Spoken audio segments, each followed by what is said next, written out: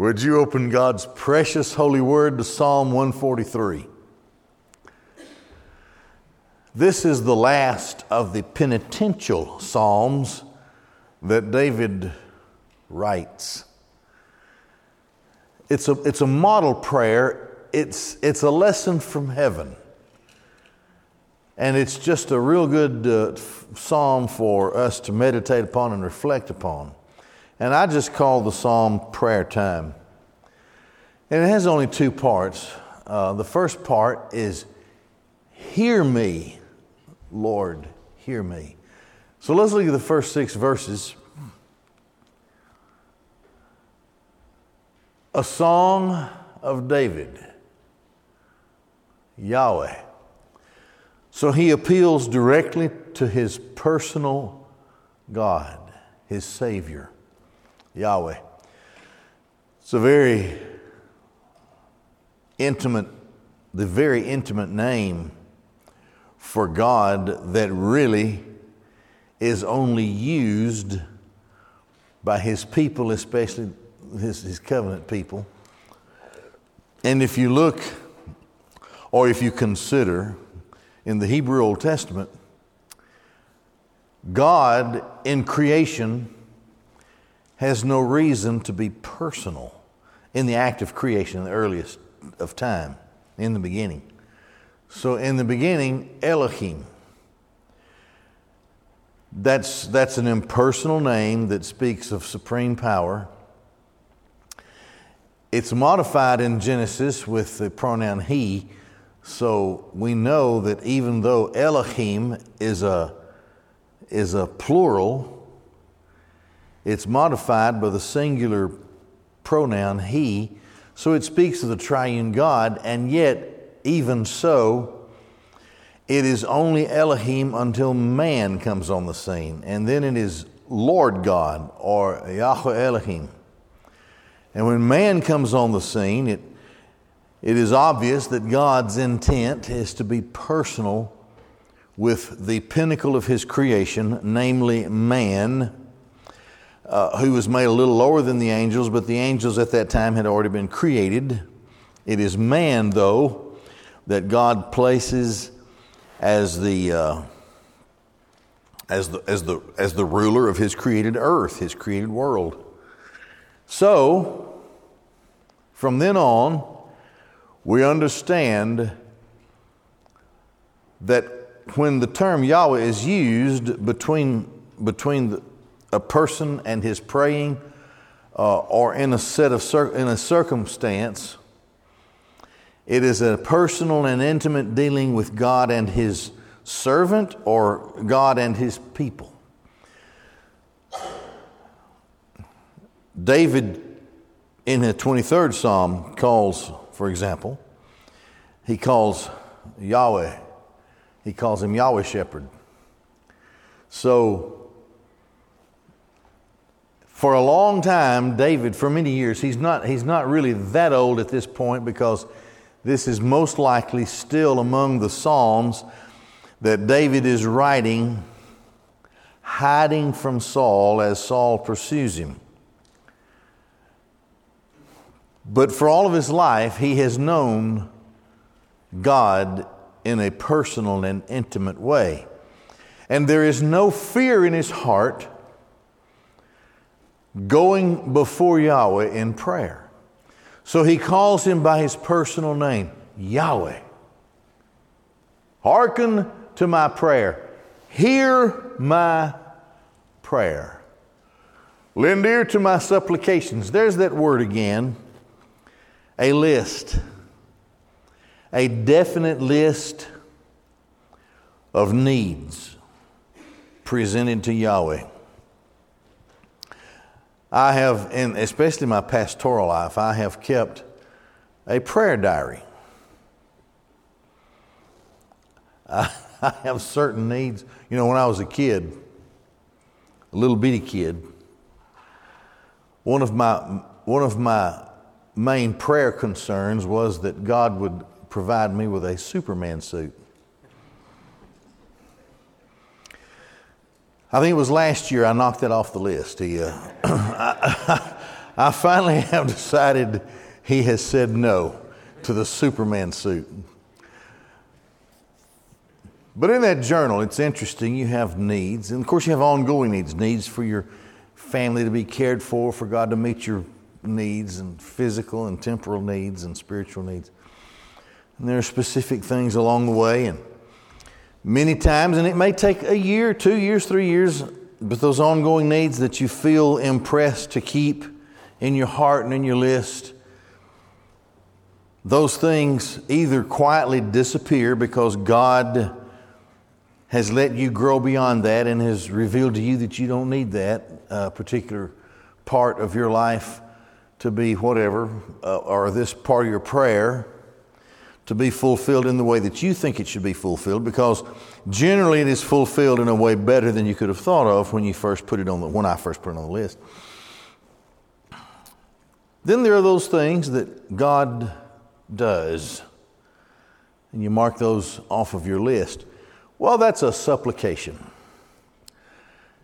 It's in the plural here, which tells us that David has concerns, and I guess any of us who keep a prayer diary like that would keep a list of in various areas. As a pastor, I have a prayer list, a supplication for the church and the people of the church, the needs of the church, the direction of the church.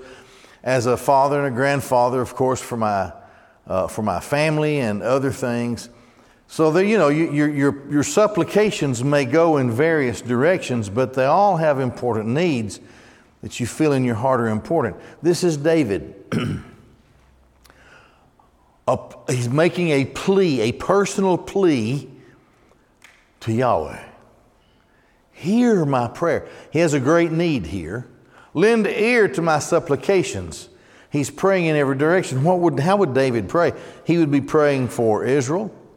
He'd be praying for his family. He would be praying for the person who's tending the flock now that he's gone into hiding, and he would pray for King Saul and the kingdom. He would pray for the men who are faithfully following him. He would pray for his safety. He'd pray for all kinds of things. So he has supplications that he lays out.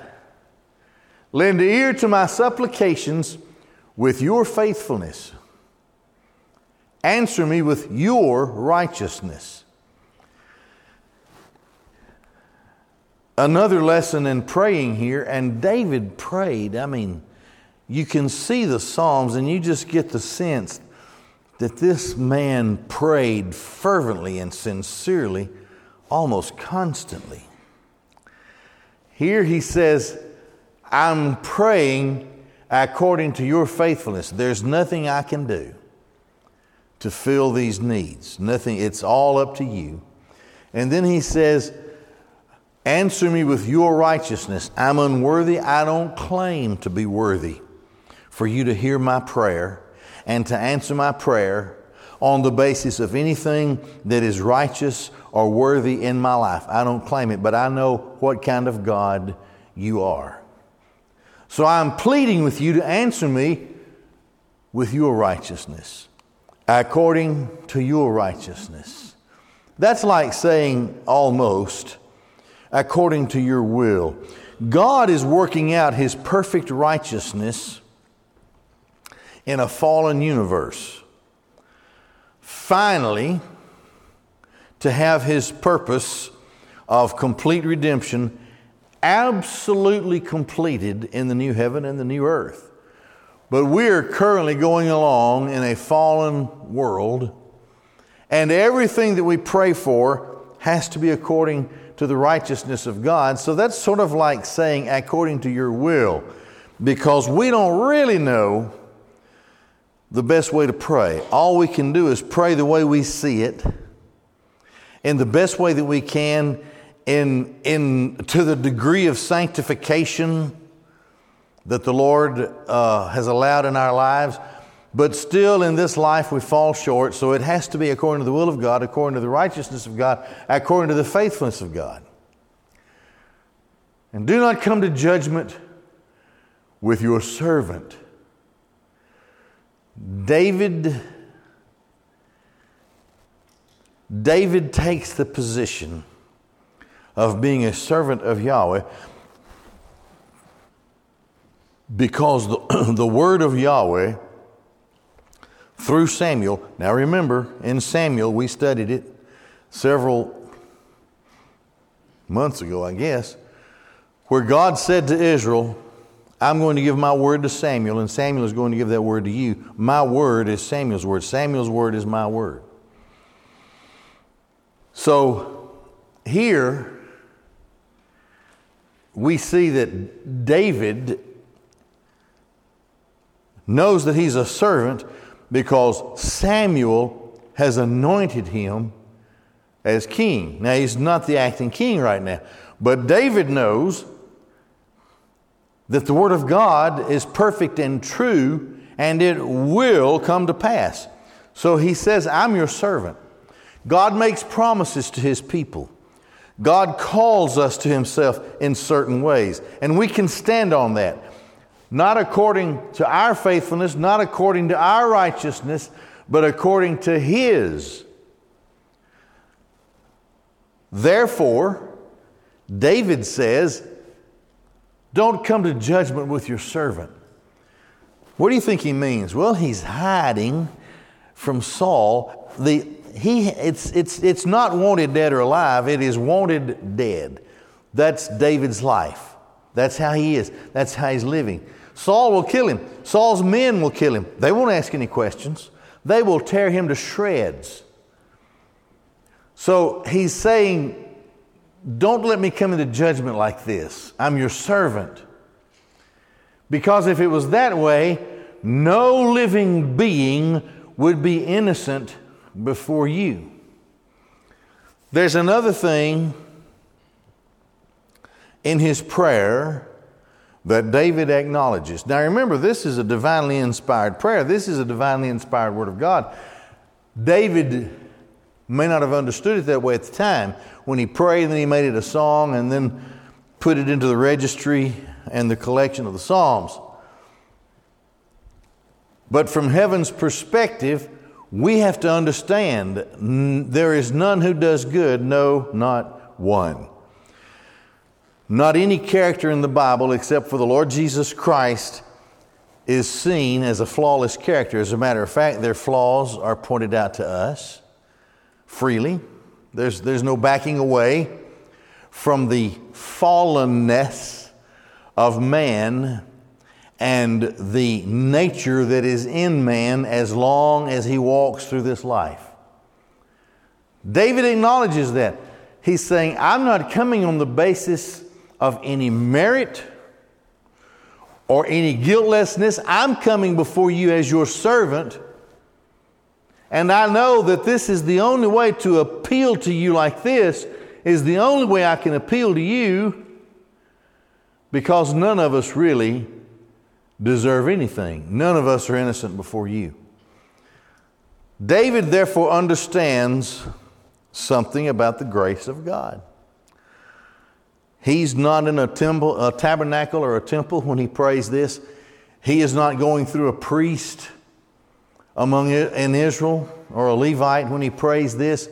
He is coming with a broken heart, opened before God and poured out before God. Acknowledges what kind of person he is, acknowledging that Yahweh is his personal God, and that God has the ability to answer his prayer, and acknowledges his belief in the Word of God because he says he's a servant of God. And God has said things about David. For an enemy pursued my soul. He crushed my soul to the earth. He has made me dwell in dark places like those who are long dead. Now we can take this literally, but it's in a metaphorical sense. So I just made that up. This is how he feels. Apart from your grace and apart from your help, Yahweh, I'm a dead man. My men are dead men. We're in dark places. We're crawling around on our bellies. We are hiding from horses and chariots and footmen. They're all around us. They're pursuing my soul, the essence of my existence, crushing my soul to the earth. Now, the soul is the emotional man. It's the nafas. It's the emotional seat of man. David is a very emotional man. We see it in his Psalms. He's very emotional here. He's crushed. His soul is crushed. He is agonizing in his heart. He knows that he's the servant of Yahweh. But what is he supposed to do? Surrounded by these enemies who are well organized and well armed, what is he supposed to do? What are his men supposed to do? They're all like dead men, so he prays. He prays. He says, Yahweh, hearken to my prayer. Answer me. Pursued by an enemy, my soul is crushed to the earth, and I'm dwelling like a dead man who has long been dead. I don't have any way to protect myself, to deliver myself. I have the greatest of all needs among humans. This is how he's praying. So he continues and says, and we've heard this before, my spirit has enwrapped itself upon me, and within me my heart is appalled. We know that the spirit, the ruach, is the breath that God gives us. And it's vital to life.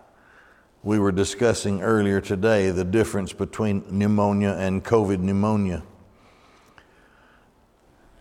This air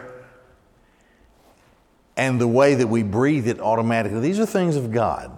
Science can explain it in various ways, but the truth is that it is the breath of God. So, he is saying, he's describing the faintness of his feeling. My heart can't stand this, and my spirit is enwrapped upon me, and it's like he's having difficulty breathing. He's in anxiety, and he's praying in the midst of his anxiety. I remember the old days. I meditate over all your works. I speak of the work of your hands.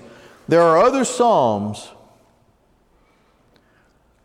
where David talks about the stars. He talks about the angels, made a little lower. Man is made a little lower than the angels. What is man that you're mindful of? Can you imagine a shepherd out on a clear night looking at that sky in that time of history? All that he could see, sometimes maybe movement. And he would contemplate the work of God's hands. He would consider the natural cycle of life, watching over his flock, defending them from the dangers that they faced. He remembers the old days when it was just him and God, and he didn't have these complexities of life, a political life and an enemy like this who hated him for no other reason, for no good reason. I remember those days, the simplicity, and how I meditated over all of your works. I speak of the work of your hands. I spread out my hands to you. My soul longs for you like a thirsty land. Selah. David knew about drought. He knew about the need of moving his flock from one place where the streams of waters had dried up to another place where the water was in a little better shape. He knew about all of those things. He knew about standing in the presence of the canopy of space, the work of the hands of God at night, and lifting his hands to the God of all creation. I remember these days. And you are the one, you whose hand has made everything. You who are great above all. I long for you. Just like on occasions my sheep longed for water. How a dry and parched earth longed for water. In a dry and thirsty land. I'm totally helpless. I'm out of energy. I'm out of power. I have none. I long for you. Selah. It's a wonderful thing when God has called a person into service, like he sent Samuel to anoint David as the next king. And carrying this great promise of God, and yet in this dire emergency of his life, it's a great thing to experience the deliverance of God. I knew you would do this because of your word. My soul longs for you like a thirsty land. Hear me and answer me. Answer me quickly, Yahweh. My spirit pines. How about that? Would you hurry up, Yahweh? I could use it like right now, your help. Answer me quickly. Do it now. My spirit pines. I'm in distress. Do not hide your countenance from me, lest I be likened to those who descend into the pit. The unbelievers, those who are outside of the covenant, the reprobate of the world. Don't turn your face from me. Look to me, look at me, and answer me quickly. Can you imagine God? God has all the time. God possesses the time. He has all the time He needs, to do something. And here's a little guy down there crying out to God, would you make it quick? I'm only here and I'm all of a sudden in this mess. I didn't really get myself into this mess. I'm in this mess because you have spoken to me about serving you. And this mess came upon me quickly. Would you answer me quickly, Yahweh? I am in distress. Don't hide. Don't look away from me. Look to me. Deliver me. Let me hear your loving kindness in the morning. Now that word loving kindness is the word that speaks of the covenant love, the covenant loyalty of God. God, I'm one of yours. Your covenant has made guarantees to me. I didn't ask for these guarantees, but this is your word. I'm praying in the morning. I'm praying now early in the day. Would you express to me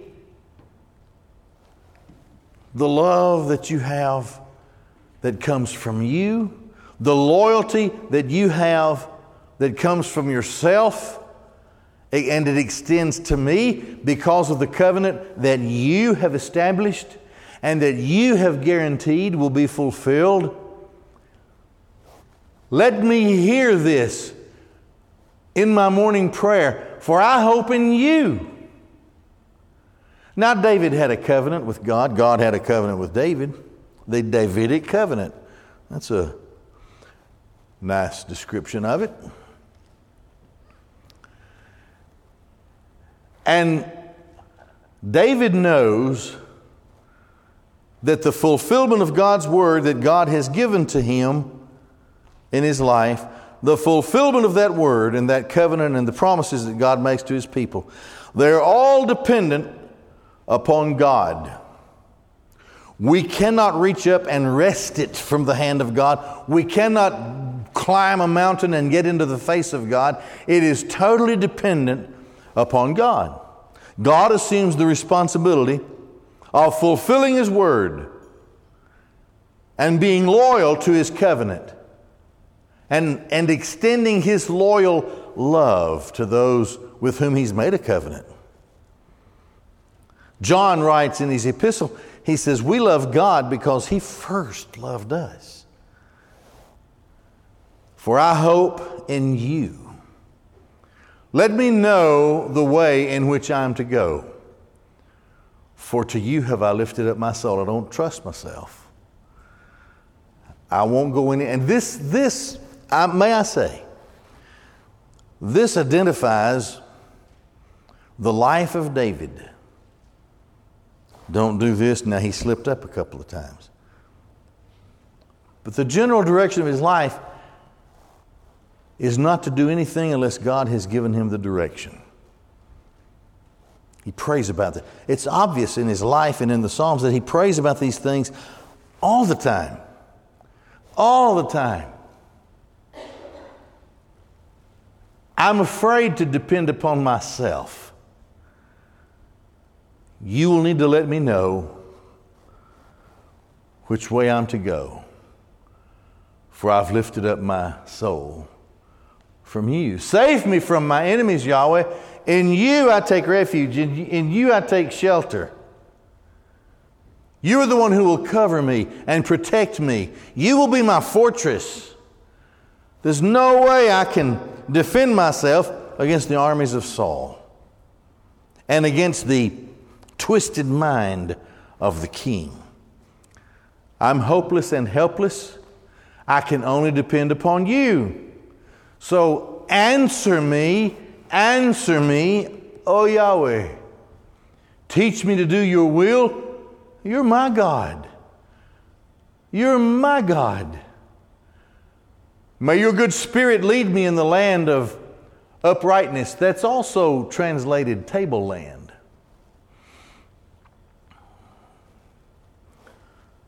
David, that's a term very familiar to a shepherd. Tableland, you know, the high plain where the shepherd can take his sheep and he can be on guard from the tableland. He can see everything that is happening up there on the tableland, the land of uprightness, the land of high level privilege. Take me there. Take me there. For the sake of your name, Yahweh, revive me. Yahweh, it is your word that you spoke. I did not speak this word. You spoke this word. I'm not responsible for the establishment of your promise. You are, because you made the promise. I did not ask for the promise. You made the promise. You gave to me your covenant. You sent your prophet to anoint me. This whole thing rests on your shoulders, Yahweh. For the sake of your name, revive me. For the sake of your righteousness, deliver my soul from distress. God has made promises to us. It's important that we maintain a serious study of the Scriptures as disciples of Christ. And when God says these things, we can stand on them. We don't have to just look at it like it's a nice and pretty thing for God to say. It's God's Word. He says things, He makes promises for His people. And we can stand there. And so now His name is at stake. The sake of His righteousness. All of these are at stake. God assumes this responsibility. There's nothing wrong with saying, "Oh Lord, you said these things, and you will deliver." Not because of who I am, but because of who you are. And because you made the promise. Someday, if I have any degree of consciousness and I am on my deathbed, slowly descending out of this life, I am praying, and it is my plan to recite the promises that God has made to me as I move from this life into the next. I didn't make those promises. God did. I did not initiate this grace. God did. I did not build heaven. God did. I did not write my name in the book. God did. And if God will give me the presence of mind for just a while, I will quote the promises that God has made to me. This is what David is talking about. You're the one who made these promises, gave to me this covenant. You are the one who called me into service. It's not me at stake. I'm out here crawling around like a worm, thinking that behind every big weed I'm going to feel the thrust of a sword or the prick of a spear. This is for your sake. And in your loving kindness, you shall cut off my enemies.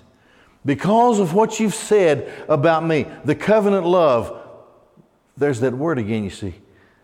Because of your covenant love and loyalty to me, you shall cut off my enemies. Because I haven't been anointed king yet. And you shall destroy all the oppressors of my soul, because you placed me in your service. There's nothing wrong with praying a prayer like that. Let's pray, we'll be through. Father God, how we love you and how we admire a man like David, in whose heart you placed these wonderful prayers as examples to us. Father, I pray that we'll be nurtured by such examples, that we will seek the deeper and deeper things of your word and be comforted more and more in this life as we seek to serve you and do your will.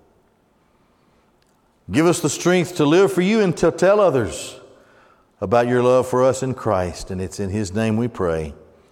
Amen.